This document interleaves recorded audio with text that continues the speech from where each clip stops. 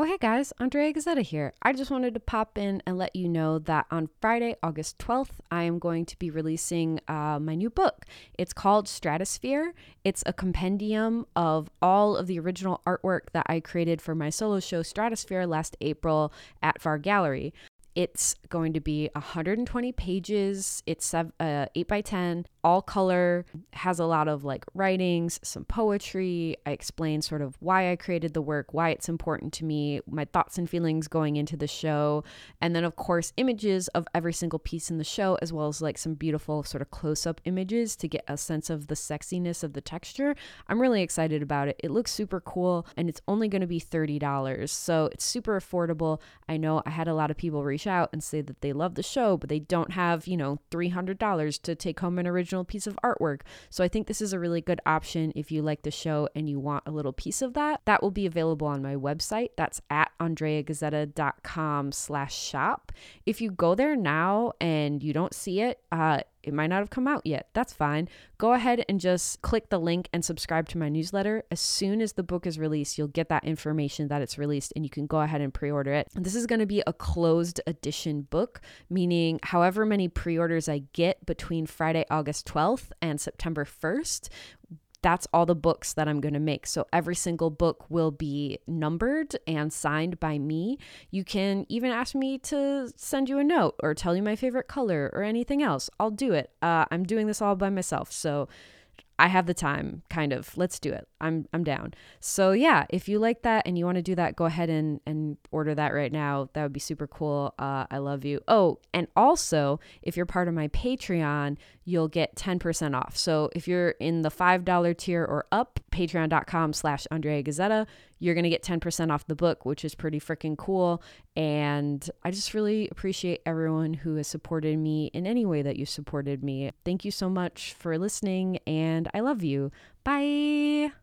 Hey everybody, this is Armando Torres, and you're listening to the show before the show. And I'm Paige Wesley. And with us we have... Hoods, burning crosses. The Klan is here, unfortunately. Oh, damn. Yeah, they're back. But hey, I know that sounds ominous and terrible, because it is. But this episode is a wild fucking ride, and I am here for every single part of it. The only thing crazier than this episode is the next one. So I am very excited that we got through this one to get to the next one. This one fucking rocks, and you're going to love it. Before we get into it, a couple things. First off, Head Down by Mom's Home. Brand new banger just came out a couple weeks ago. You're going to want to listen to it. You're going to want to bang that shit in the car. Baby, it's a good song. That's Head Down by Mom's Home. There is a link in the description. I love you so much. Go listen to that. Also, go to patreon.com/Cult Podcast to help support us making this show. It's going to be good. If you don't support us, we will have to turn to bootlegging. So, yeah, help us out with that if you can. Otherwise, it's also okay. Just keep listening to the show. We love you. And yeah, I think without any further ado, let's hop into the show. Hello.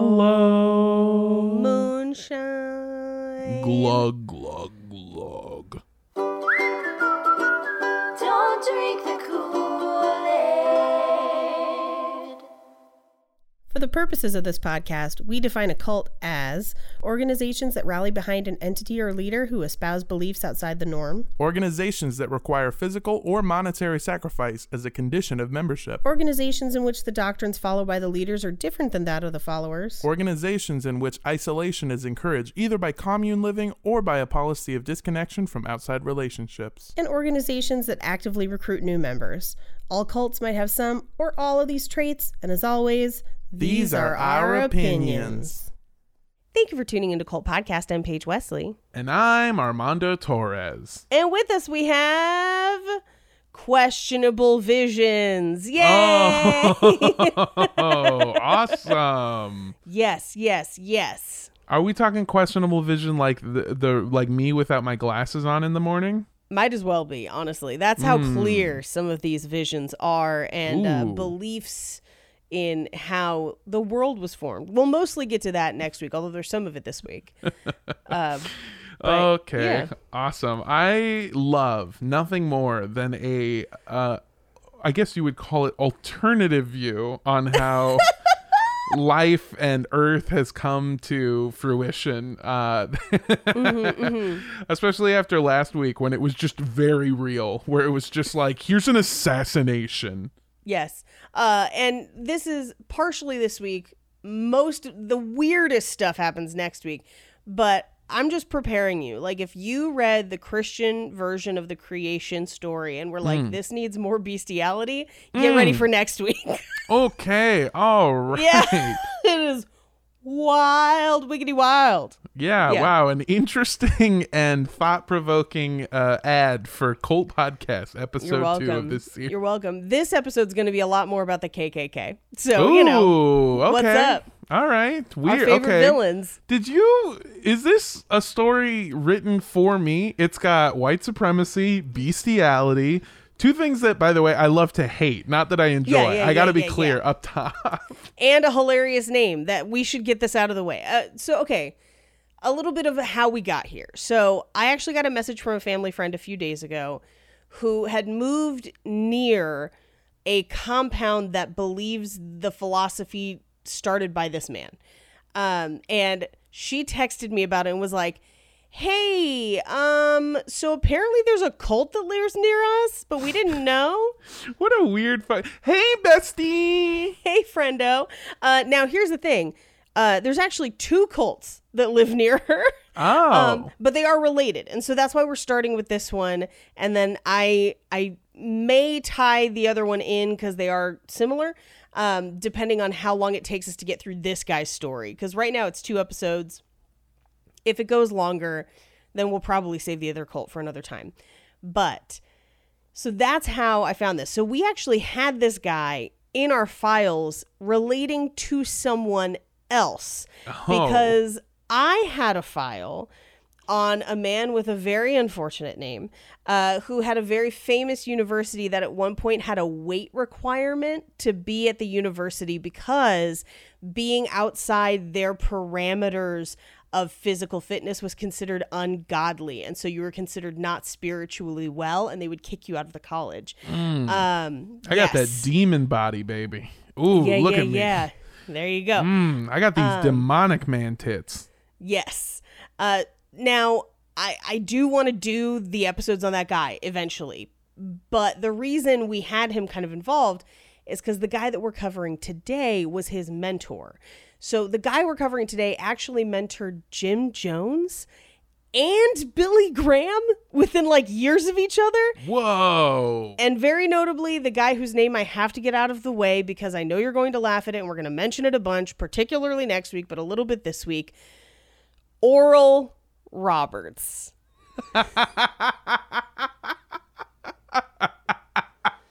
His name is Oral? Yeah, his name is Oral. That's his real name. That's also, if you remember the Adult Swim TV show Moral Oral, that's why he's named that. So this guy was, the guy we're covering today was Oral Roberts' mentor. So, and Oral Roberts University had the weight requirement. And I do, when I eventually get those episodes finished, I think we should have Blaine on because it's a whole lot of like pushing plate for the Lord. And I feel like he'd have a good time. Absolutely. Also, I'm looking it up here. It says his full name was Oral Benjamin Roberts, but he used to go by BJ. Is that true? Oral BJ Roberts. Yeah. Hold on. I'm going to turn on a light really quick. It was just too sexual talking about oral in the dark. So why couldn't his name be Oral Richard? I mean, I don't know. Like, Oral Roberts sounds like a directive. Like, could you go over there and Oral Roberts really quick?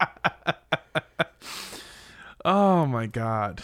Jesus Christ. Oral Roberts. Yeah, That sounds like a group of men all named Rob who are extremely dedicated to the pussy. Or a really unfortunate barbershop quartet name for like 4 guys named Robert. But then they'd spell it like AURAL. We're the Oral Roberts. Yeah. Like, you hear us. What's up, baby girl? We're the Oral Roberts. Wait, why are you laughing? Ever since we did 365 on Romancing the Pod, anytime I hear anyone say baby girl, I just hear, if you have not watched 365, do yourself a favor and watch it later tonight because it's 50 Shades but worse. Oh. hilariously bad. But the main character is an Italian mafia guy who's just like, "Are you lost, baby girl?" And it's just, it makes me laugh every time. Oh man, did you see that TikTok that I shared? I can't remember. Oh, it was Joe Gambino.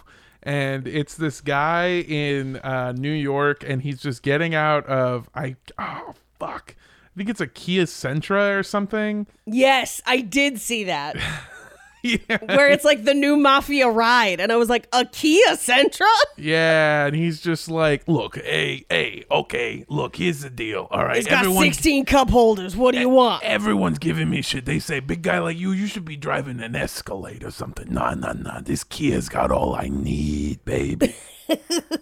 I fucking love it. I love that, man. And That was a terrifying peek into your future, by the way. Yeah, that's what I'm saying. Most people don't know where they're going to be in 5 years. I saw a video of it. I'm going to be Joe Gambino of the Joe Gambino crime family driving a Kia Sentra all around New York. Isn't it Nissan Sentra? Kia Sorento? Kia Sorento. That's what it was. Yeah. Oh, man. Yeah. Anyway, so this series might age you a bit because it's going to be a lot. It's a lot of brain space. I'm already looking at Kia Sorentos right now. You should. They're affordable. So today we're diving into a short series on modern faith healing, or rather the origins of modern faith healing, the famous dudes, how the KKK was involved, and this will probably be a jumping off point for a number of other series. So much like when we did our Satanic Panic series or our deprogramming series, a lot of stuff grows out of it, and so you have to refer back to it a lot. This is going to be one of those series, but we're primarily going to be focusing on a man named William Marion Branham today. Okay. Sources. Now, here's what's pretty interesting. Speaking of our deprogramming series, 2 of the articles we're using today were written by Stephen Hassan, who, if you remember from some of the documentaries that we used for the deprogramming series, was actually a former cult member. He was part of the Moonies and then has gotten out and has become a really prominent researcher for controlling religious groups. So he wrote 2 of the articles we're using. One is the Message Cult, which modern day people who adhere to the beliefs of William Branham are often called the message bringers or the message receivers. And then his second one is the racist effects of William Branham's message churches. And then we have an NPR Illinois, both podcast and article on booze, blood, and bombs, prohibition in Southern Illinois. And then we have an article from the St. Louis Post-Dispatch from August 16th, 1993. Church attacks protest after sheltering minister in sex case. So we'll get into that in a little bit too. Okay. Yeah, I know. I was like reading the headline. I was like, I know what this headline is about. Like, because I've read the article, and yet confusion. Anyway, so William Branham was born April 6th, 1909 to Charles and Ella Harvey Branham near Burkesville, Kentucky, and he would become the oldest of 10 children. So right off the bat, we have some Cult Podcast greatest hits. He's born at a shitty time in a shitty place with too many kids for his parents to actually care for. It's the cult leader soup. It's what most of them were born out of. What do you mean? No, that's how you're supposed to do parenting. You have a child, and then you keep having children, and then the children raise the children, and then when you get hungry, those children raise 2 children, Yeah. and they raise 2 children. and if you get too hungry, you just eat the weakest link. That's how you do it. Exactly. You But telling me you telling me you never had long piglet before? oh no, That's children meat. no. Why isn't Mikey here to play with us about cannibalism? Anyway, long piglet. Ugh. It instantly gets weirder because later on in life, William would claim that at the time of his birth, there was a floating orb of light above him. Unfortunately, later in life, William used to claim this about a lot of photos because he misunderstood lens flare. And He's just watching a J.J. Abrams movie like, oh, look at this. This fucking Kirk guy got a fucking god over him. dude, Spock is holy. Like, how do we miss this? Holy shit. He frequently would point to photos of him with lens flare and be like, see, the Lord is watching me. Even after people pointed out that it was very likely the fluorescent overhead lighting of the venue.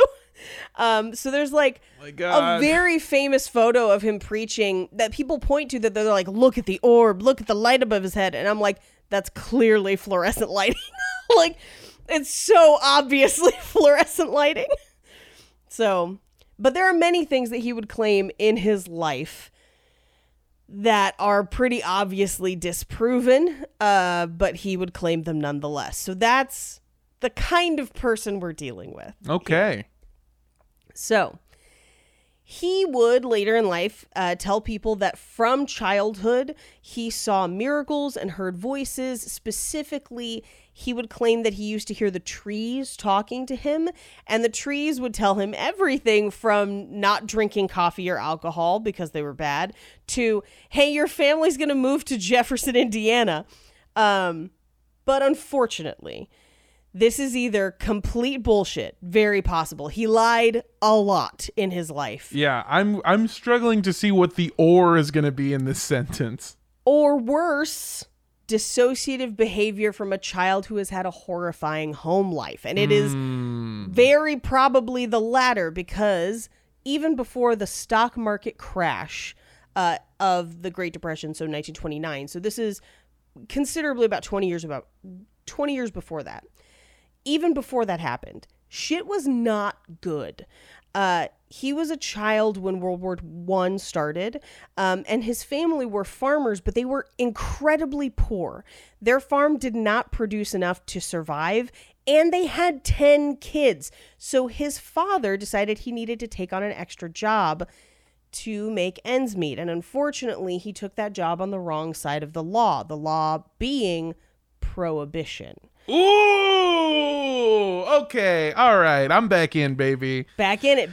Oh, first of all, I do want to say that I think it was interesting that he had to grow up hearing his mom yell at his dad, being like, can you grow anything other than talking trees? Fucking god damn it.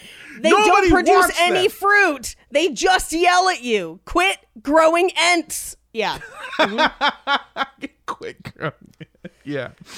They have no sustainable crops, and we don't need a tree army right now. The Civil War's over. You should have grown these 50 years ago. Yeah. You didn't get the full sentence that the trees were saying. He was actually saying, don't drink alcohol. Sell it. Yeah. There's money in the alcohol stand. Yeah. There's always money in the alcohol stand. Oh, so my God. His father took a job with O.H. Wathen, who was the owner of R.E. Wathen Distilleries in Louisville, Kentucky, which was close by where they lived in Jefferson, Indiana at the time. Now, his job was to help coordinate Wathen's new enterprise now that Prohibition had started, and that enterprise was to be the bootleg supplier for Al Capone. Now... Oh, fuck yeah, dude. That meant that Williams' family was still pretty poor because he wasn't making a ton of money doing this, but they were also working with the fucking mob, and that put them in the crosshairs of someone just as dangerous, the KKK. Now, I had to do some digging here because when we covered the KKK, we did not delve into their war with the mob. I feel like we would have had we known about it. In digging, I found out that this was a very specifically regional problem for Illinois, Kentucky, and Indiana. Here's what was going down. Prohibition is widespread. So was bootlegging. And the KKK in the area had set themselves up as kind of the hall monitors for Prohibition. Oh, fucking, are you serious? Yes. No one asked them to do this. No one wanted them to do this. Overwhelmingly, Prohibition was not popular. No. No, people loved booze, but also a lot of people sold booze, or they sold things from their farms to the distilleries. So Prohibition was actively causing a mini depression in the areas around distilleries. And Williams' family was no exception. That's kind of what they had fallen into. But here's another reason. See, the bulk of the people bootlegging in the area were Italian, and Italians were not considered white yet in this part of history. And if there's one thing the KKK hated at the time, it was fucking Italians. Oh my God. My apologies to Joe Gambino, clearly. Yeah. He was bootlegging in that fucking Kia Sorrento, baby. I came out and there's a burning Kia Sorrento on the lawn. What am I supposed to think? You gotta at least respect a little bit. The Klans need to be the fucking worst in every available All the aspect. time. 100%. Just their willingness to completely be on the wrong side of history every single time.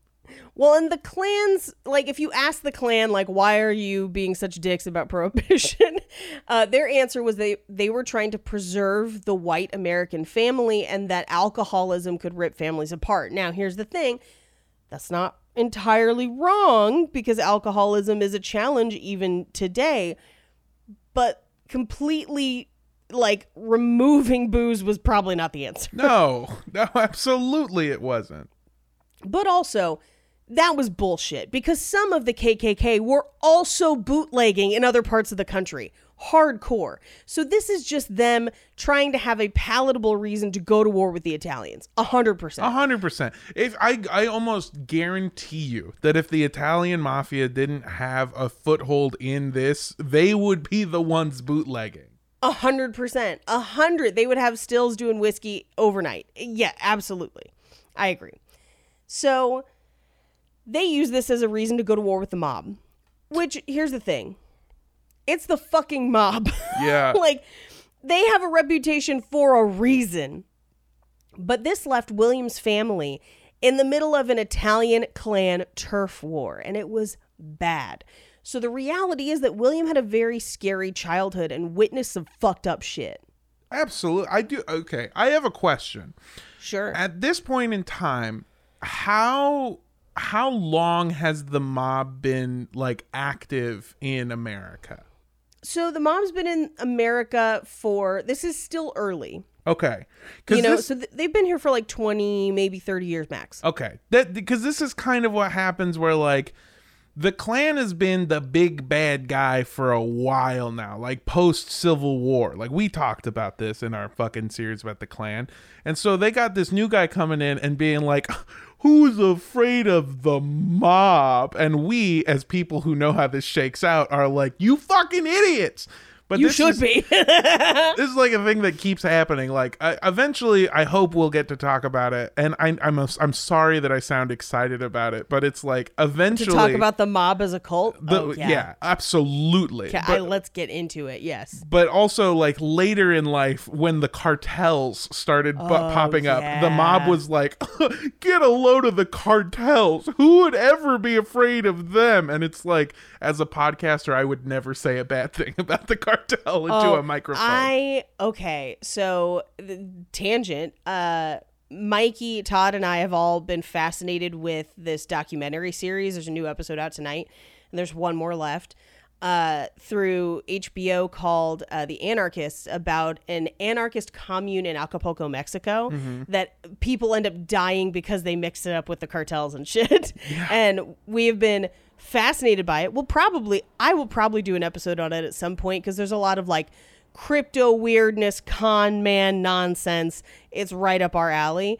But it's one of those things where, like, the second they were like, well, they were selling cocaine, you're just like, oh no. Like, no, why would you do that? Yeah. I love the I always love the transition of power in criminals and the criminal underworld, where this newfangled thing called the Italian mob shows up and everyone's like, fuck these guys. How bad could they be? Yeah. Well, it goes kind of interesting in this part of the world at this point in time, because the Klan has, like, this is post-Civil War Klan, right?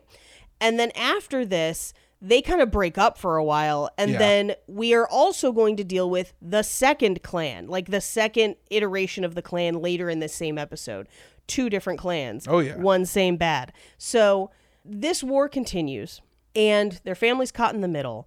And the Klan consistently would attack the distillery, and then they would wait for the people from the distillery to be taken to the hospital, and then they'd attack the hospital. Like, they They were going so hard. Oh my and for a God. brief moment in time, the Klan won. Briefly.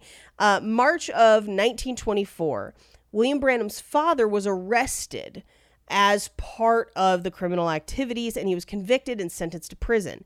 Now, the Indiana Ku Klux Klan claims responsibility for this and for shutting down the liquor producing ring that he was a part of.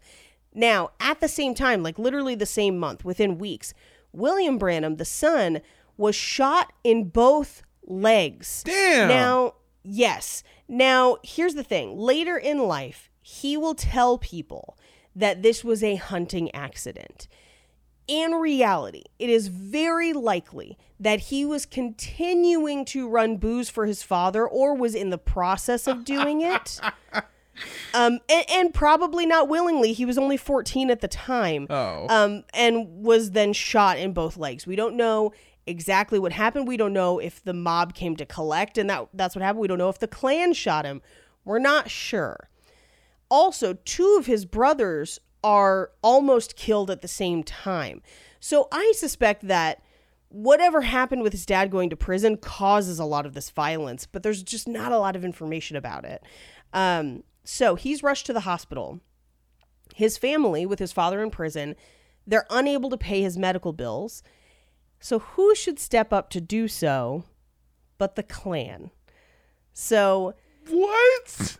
Yes, the Indiana Ku Klux Klan shows up and pays for his hospital bills. Now.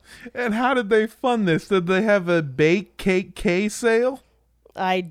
Maybe. We don't fully know. We don't know why this happened. I have 2 theories. One, they are the ones who shot him and realized that it was a young boy and didn't want to look bad. Yeah. God forbid the Ku Klux Klan look bad. Well, remember, William and his family are white. I know. And I know that they don't think racism is a bad look, and I get it. But also, like, it's a hilarious sentence. Right. But then the flip side is maybe they didn't shoot him, but they are trying to portray themselves in this conflict as the lesser of 2 evils of like, see, we take care of them. Like, we ended this liquor ring and then we took care of their kids when they left them. You know, like they're trying to kind of spin it. Either way, that image kind of holds until a group of white bootleggers called the Shelton Gang come in and basically bomb and shoot the Klan out of existence. Oh, damn. Yeah, like in the area, like they show up and they're just like, fuck off. And they take over the booze ring for about 6 months until prohibition was repealed. So like, it's a very short-lived conflict. But essentially what happens is William, who is a child with a tenuous understanding of the politics and economics of prohibition, when the Klan ended his father's illicit job and then paid for his hospital bills, he saw it as the Klan interceding for his safety. So he buys into their moral imperative bullshit, which is bullshit. And in his mind, the Klan were his saviors. And to be honest, from his point of view, it is possible, but not provable, it's possible that his dad was not a great guy. Some descriptions of his childhood paint his father as an abusive alcoholic. But the reality is the Klan had their own reasons. They're not doing this out of the goodness of their heart. But in his view, the Klan may have saved him from an abusive home life by removing his father and paying for his legs. Maybe his father shot him. We don't know. Regardless, he grows into adulthood with an admiration for the Klan because of his childhood, which is real fucked up. He then briefly, at the age of 19, leaves home for Phoenix, Arizona, where he briefly has a successful career in boxing. I have no other information other than he won a bunch of fights because it gets cut short because he has to go home for a funeral. So in the time that he's gone from Indiana, and it's probably a good thing he was gone. It probably saved his life because his brothers back home form a mini crime ring of their own and they're shitty at it. So 2 of them get shot. 1 of them dies. 1 of them accidentally shoots someone else and kills them and ends up in prison and then dies in prison. It's a whole thing. So he goes home for a funeral, and he would claim later in life that this is the first time he had ever heard a prayer. I think that's bullshit. Oh, absolutely. You grew up in where? Kentucky? You never heard a prayer Kentucky before? and Indiana. Yeah. Yeah. Okay, Mr. Bullet Legs, the welterweight champion of the lower Kentucky line or whatever. So he decides to stay in Indiana because the family is in trouble. And he gets a job locally with the Public Service Company of Indiana. Now, I think this is like your utilities company. But all the accounts that I could find say that while on the job, he was, quote, overcome by gas and had to be hospitalized.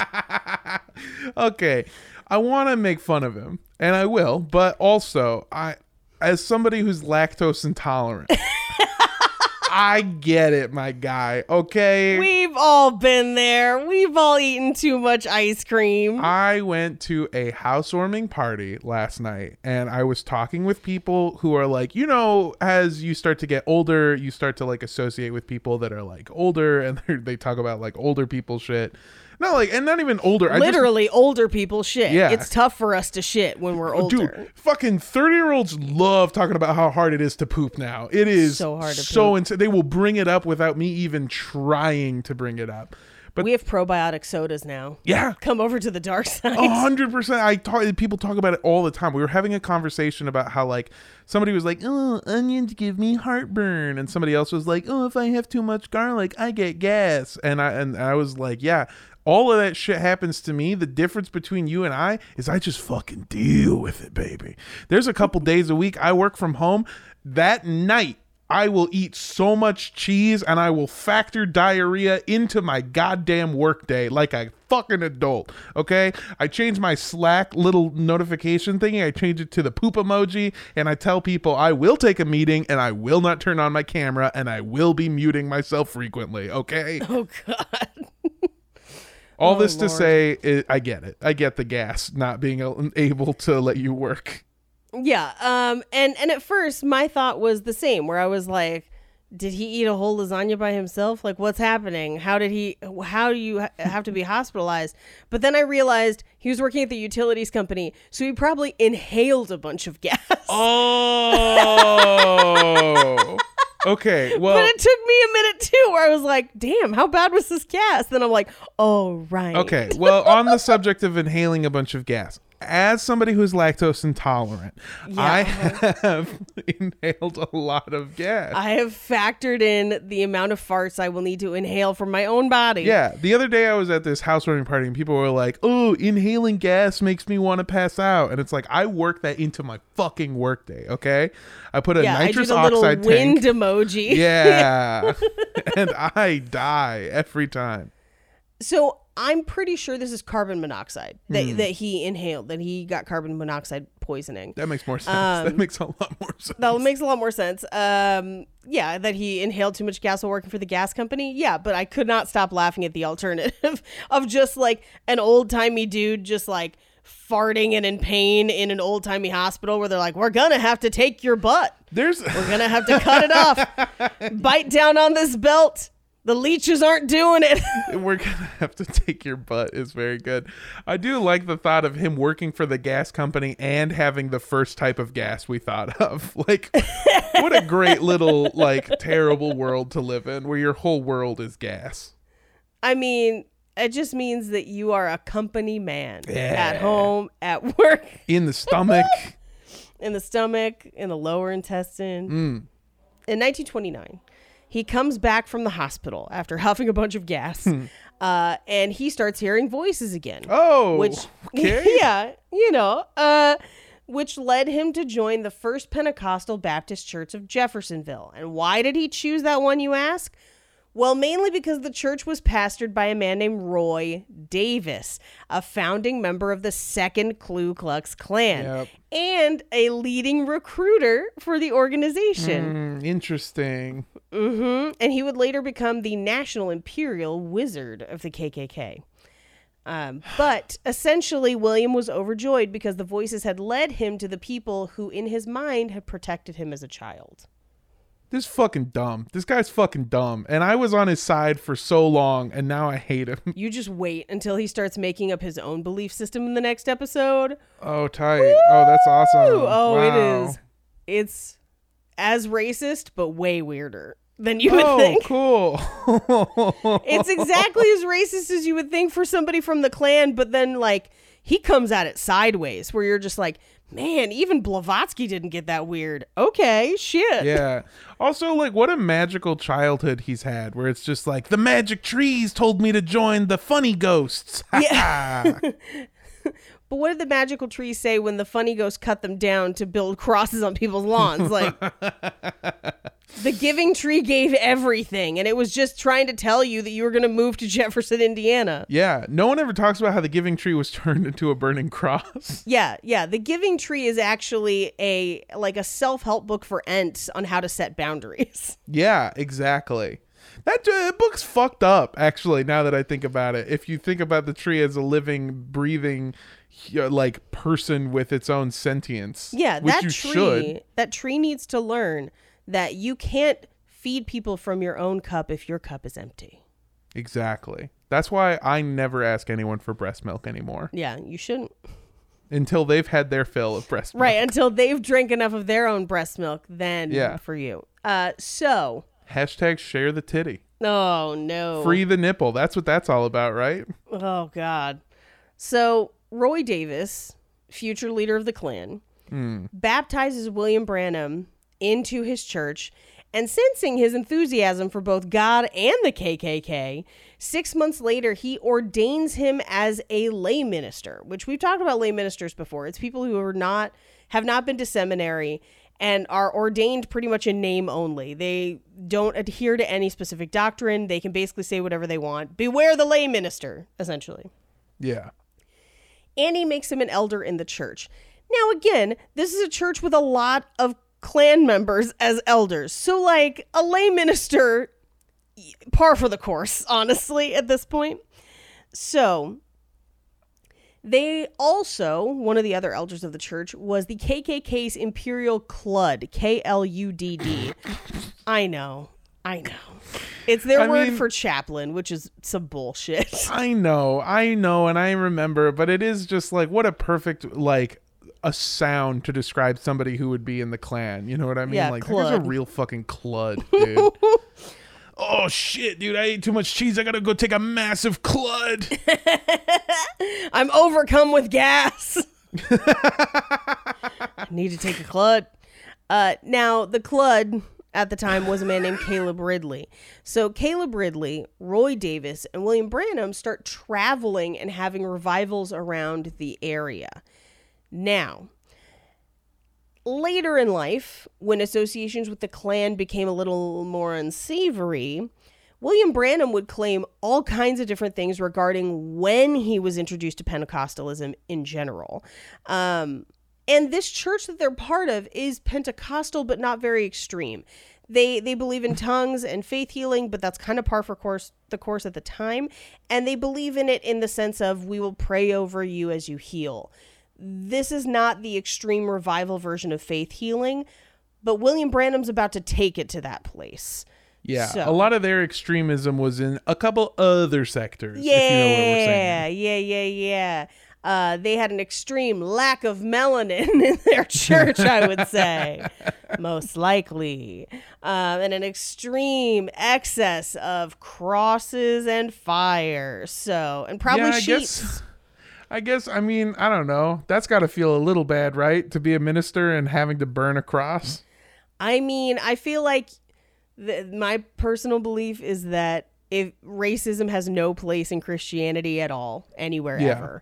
And so I feel like if you're going to do any sort of master race shit, get the fuck out. So, like, yeah, it should bother you to burn a cross. It should have bothered you a lot more before you got to the cross burning, basically.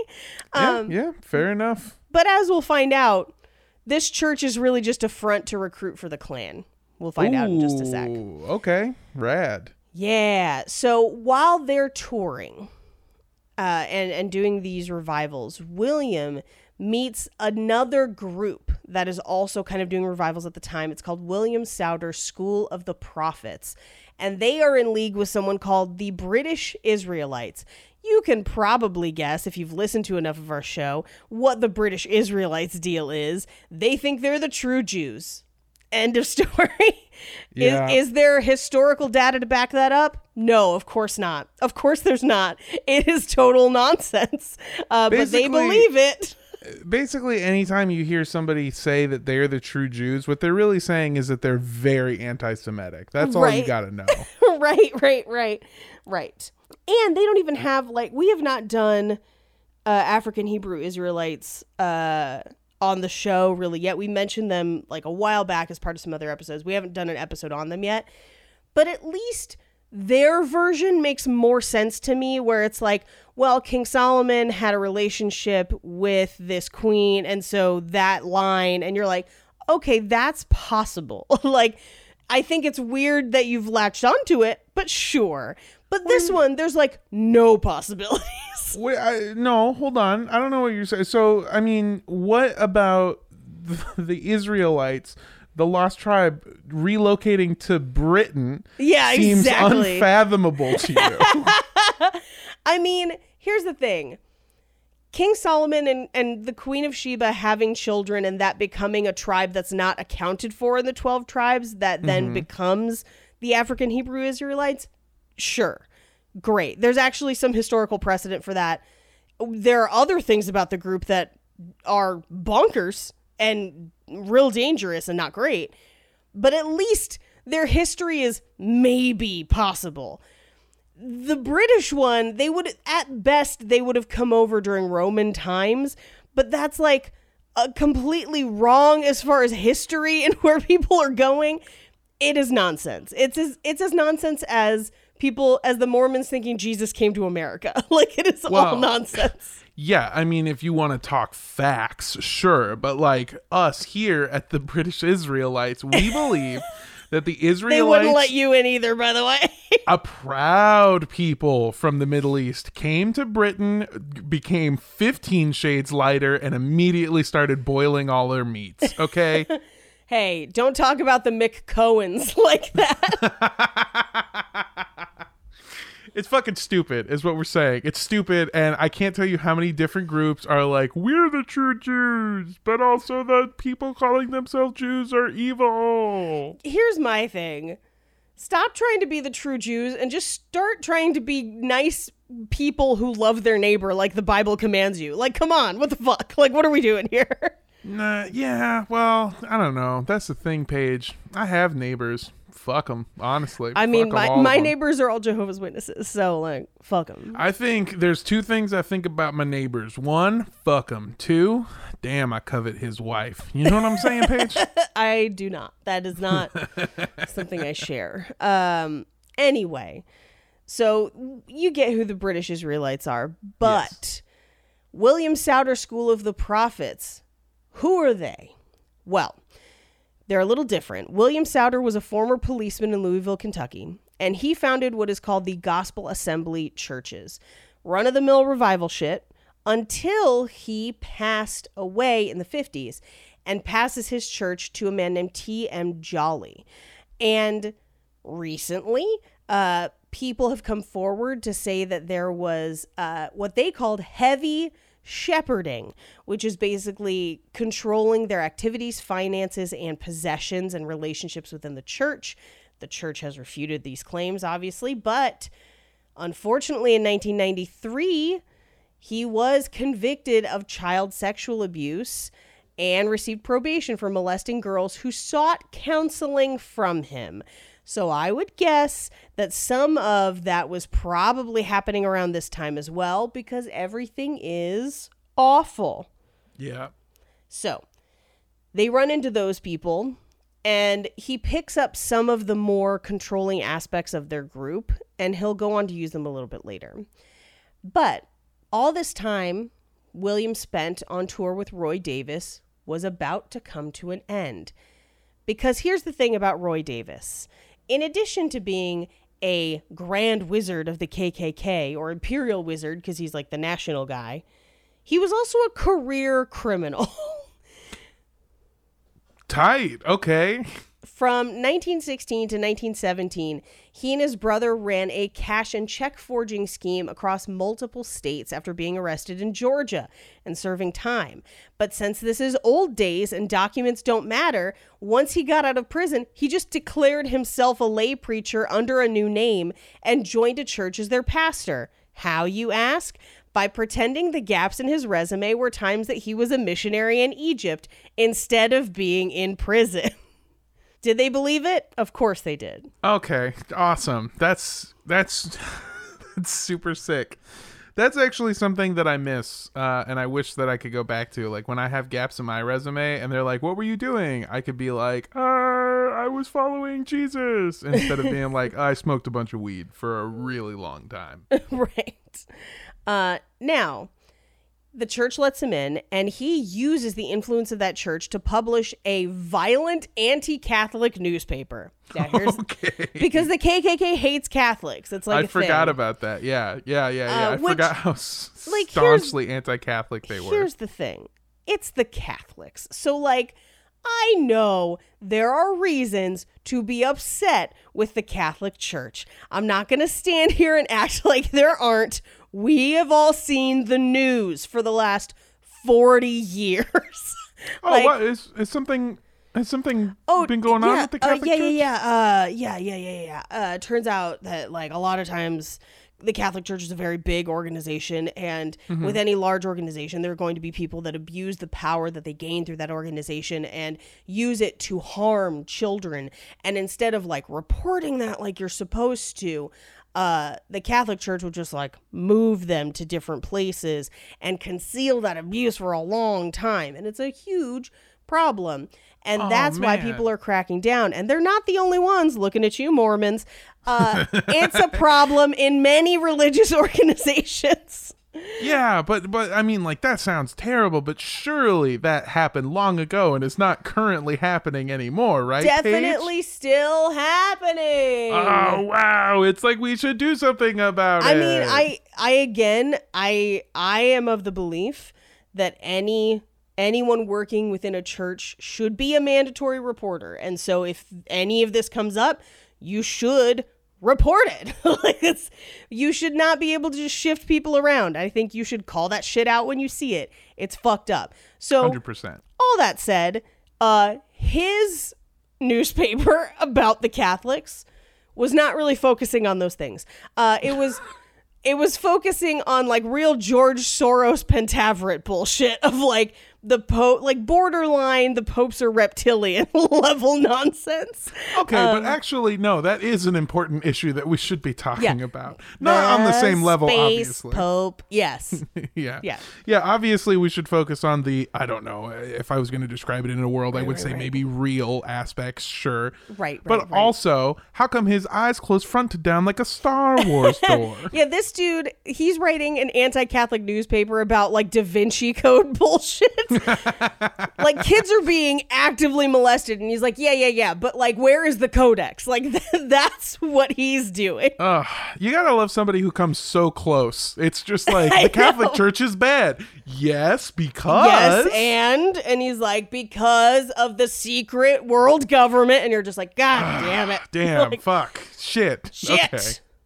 Anyway, so some of his congregation members found out about it because... While the KKK, super anti-Catholic, regular churchgoers who weren't part of the KKK were like, I mean, they're different and we don't like the whole kid touching part. But, like, other than that, like, they're just Catholic. Like, it's not, they're different than us, but it's not like they're not a risk. Like, I don't know what are we doing here? And so they started doing some investigating into his past. And found out that not only was he a career criminal, but also that he had been holding KKK meetings in their church. And they were like, holy shit, no. But then also found out that he had abandoned his wife and children in Texas and had been trying to organize other churches to get KKK groups growing at their churches. So that church was like, get the fuck out. Like, get out of our church. Oh my God, what the fuck? Which was convenient because that same year he ran into legal problems again because he no longer had the church facilities to start publishing his terrible newspaper. Mm-hmm. And so he purchased a printing press so he could do it independently, but he did it with a bad check. So he swindled the seller out of $1,000. So what does he do? Left the state because states don't talk to each other at this time. Hell yeah, and that's the way we like it. We like no coordination because that always goes well. Everything is a competition if you're a law enforcement agent. Exactly. So he leaves the state by train with his wife, new wife, second wife, and 5-year-old daughter. Remember, he's still married to the other family. Never cleared that up. So this is second family. They traveled to Oklahoma, where he continued holding revival meetings as a preacher and then using wherever church was hosting him to also have a KKK recruiting meeting. He then moved on to Tennessee and built his own church. But after people discovered that he was using it to recruit for the Klan, they kind of got in his face about it, and he threatened the cops because apparently the cops were like, you can't have the Klan here. And he's just like, the hell I can't. So they tried to arrest him again. So then he moved to Jefferson, Indiana, where he had the church where he met William. So this is all pre now. Yeah. Met William at that church in Indiana, and they built up that church, held revivals, went on tour. So now they're on tour. It's 1930. They've dabbled with the British Israelites and Souders crew. And while that's all happening, unbeknownst to them, someone had reported Roy Davis to the police because he was shacking up with a 17-year-old minor named Allie Lee Garrison. And apparently at the time it was illegal to live with a woman for immoral purposes. I think it was also because she was 17. Yeah. And in the state at the time, that was still considered a minor. And they also were holding him accountable because he had abandoned his second family to do it. And so they were like, you definitely owe child support to these two families. Yeah. And also you can't just like live with a minor.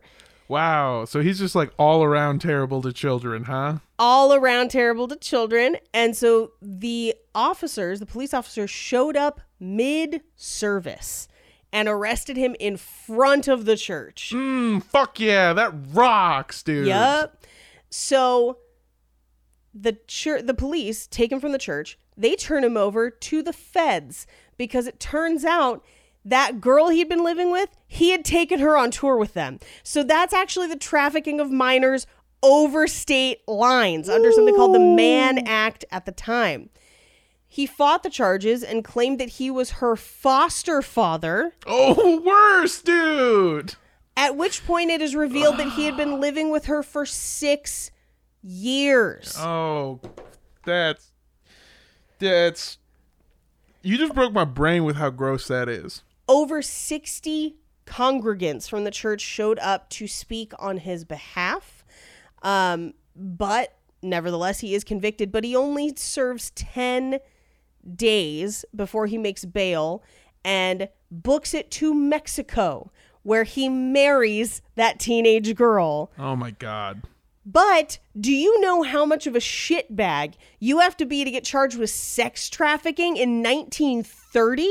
Like, women are still not even fully recognized as people in 1930. Like, you have to be aggressively trafficking people. Yeah. It's fucking yeah. Ugh. Jesus Christ. So we're dealing with the Great Gatsby version of fucking Dane Cook over here. Oh, yeah. And I'm sorry, I'm proud of myself for that one. I'm proud that you knew that the Great Gatsby took place at this time. Hell yeah. I read occasionally. Every so often I read a book and it's not a KFC menu. So he leaves before they can do final sentencing in that case. And so because he skips town, they're like, we're going to investigate further. So they show up at the church and they start looking through the church's finances. Oh, shocker. He's cooking the books at the church and embezzling from the church. So they charge him with racketeering because he's taking money to pay for his trafficking. They hit my boy with a RICO charge? RICO charge. Oh, the same shit. year. Literally within weeks. Now, the weird thing about this is they end up settling out of court, which I think involved him like paying back a amount of whatever. But by then she's married to him. So like there's some sort of weird legal weirdness where he is somehow able to pay this off. I don't know why. This is a weird question and only slightly related to what's at hand. There's got to be like a precedent set where like if you get married in another country, it's like you're like it's legal everywhere, right? For the most part, yeah. I don't mean like you take your 17-year-old weird fucking like situation to Mexico, you get married and it's gross and terrible like this guy. I mean like if I get married in America or like I go to Switzerland and I get married, say, and then I travel around, that marriage is like legally binding everywhere, right? So I think you're supposed to get documents in your country of origin. So like when you get married in America, you're required to get a marriage license in America. And you actually do that before you get married. And then usually at your marriage ceremony, your officiant as well as 2 witnesses sign those documents. And then the officiant, at least in my case, the officiant did this, turns in that paperwork to the state or wherever your marriage license is from. And then they file that so that your marriage is on record in that place. Typically, that would be the place in which you live. Now, if you are getting married abroad, like if you are having... Hey, like, well, of course I'm going to marry abroad. Oh, hey, forget people about can it. marry whatever they want, but... I don't think that is true, but they can marry whoever they want for the most part. Yes, I'm gonna marry this chicken sandwich. I mean, it's the world liberals want. Paige, I killed my wife. I ate my wife, Paige. No. If you're getting married outside of the country, like a what do they call it, destination wedding? Sure. I think you still have to get your license for where you live, Yeah. but then you may also need to get documentation where you're getting married. But I think the more important one is the one where you live. Like if Jake and I travel out of the country, our marriage is still valid. Okay. All right. I just didn't know if legally speaking you got a hall pass. You know what I'm saying? Well, you kind of do in the sense that like if, let's say we both got arrested and we were like, we're married, they would then check with America to be like, are these people married? And then America would be like, yes. But here's part of why. I suspect that he made sure to quickly marry her in Mexico, where for some reason it was more advantageous to do so, probably legality reasons. Your spouse, your married spouse, cannot testify against you or has the option to not testify against you, I should say. Some people still choose to. And in very rare cases, they can compel that. But most of the time, in most cases, they cannot force your spouse to testify. So that's why you will see people marry. That's why sometimes you'll see abusers marry their victims, because they then can't testify. And it could be in Mexico because he was technically already married twice. Yeah. They didn't ask questions. Yeah. Fair enough. Also, like, just hearing about the process for getting married, I just realized I probably can't ever get married because the 2 witnesses, I don't know no snitches, all right? Yeah, I don't know no snitches. Ain't no one in my crew snitching, all right? Even if it's for true love. There you go. Or at least tax write-offs and health insurance. Okay, yeah, that does sound pretty sick. I mean... My chicken sandwich, my widow, my ex, the chicken sandwich. The chicken sandwich. She had a great job. Rest her soul. Rest her soul. Now. She had 1 breast. It was delicious. It was extra crispy. So, through all of this, the church basically doesn't have a pastor because their pastor's in and out of prison. A lot of people are losing faith in him. Yeah, I could see that. So who should step up but his second in command, William Branham? Now armed with his own church, free reign, and the backing of the Klan, he starts building his own empire. And that's where we'll pick up next week. Wow. Holy shit. Yeah, it's a wild one. Yeah. A wild one today. God damn, this is insane. Also, we gotta write the Klan versus the mob movie, like 100%. I'm amazed that no one has made bootlegging Klan versus mob. Like, the more I read about it, the more I was like, how is this not in history books? This is so interesting. Bootlegging continues to be the coolest crime because, first of all, if you get far enough away from it in that period of time, people are like, yeah, I mean, they should have never outlawed alcohol, and these brave souls were making sure that they were fighting the law. So, like, first of all, history loves you. Second of all, you could be fighting the Klan. Third of all, fucking NASCAR, baby, okay? NASCAR came from bootlegging. You didn't know that? No, I didn't know this. I didn't know anything. You said NASCAR. I was like, how are they related to this? Okay. Is it because Evan Williams sponsors a bunch of them? What's happening?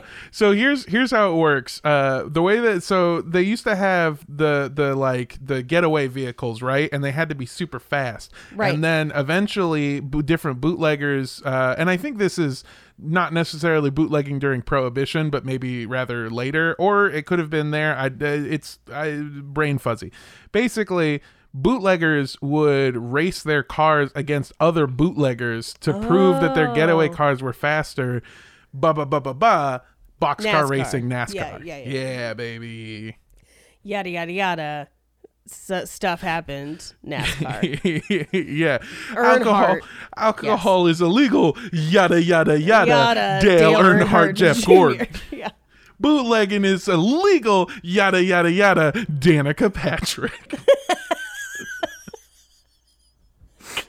Here's the fun thing about bootlegging. The getaway cars could only make left turns.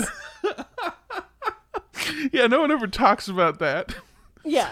Oh, they were just my bootlegging God. in a giant circle around the country. What a killer episode. This is so much better than last week's episode. Mostly because I don't have to talk about sad shit. Look, hey, I'm Armando. I'm your boy. I'm here to tell you that I've got a show today when this episode comes out, and I don't remember when it's at. So look it up on Instagram. That's at Mondo Does Stuff, Mando Does Stuff, all one word. Twitter, TikTok, Twitch. It's all the same, baby. Come watch me do some live stand-up. And go listen to Head Down by Mom's Home. Yep, I'm promoting it twice in a row, baby. It's a good song, and you should listen to it. And that's all from me, folks. Bye-bye now. Hey, it's your girl, Paige. I am roast battling on the 23rd. So, not this Tuesday, but the following Tuesday, unless I have dates wrong, in which case, I don't know, check Instagram. You can listen to me on Horror Virgin and Romancing the Pod and Blackheart Rehab. You can follow me on Instagram at Rampage Wesley, or on TikTok at Rampage Wesley, or on Twitter at Paige Wesley to find out more show details, etc. And hey, if you want to follow us on Instagram, you can by going to @CultPodcast. Or at Cult Podcast Show. Or you want to send us an email? Guess what, buddy? Our shit's wide open. Send that to cultpodcastshow@gmail.com. And if you are a bootlegger you want to send us some of your bootleg stuff that we probably shouldn't drink because it might be poison and we don't actually know you in person, but if you want to send it anyway, you can send it 3756 West Avenue 40, Suite K, number 237.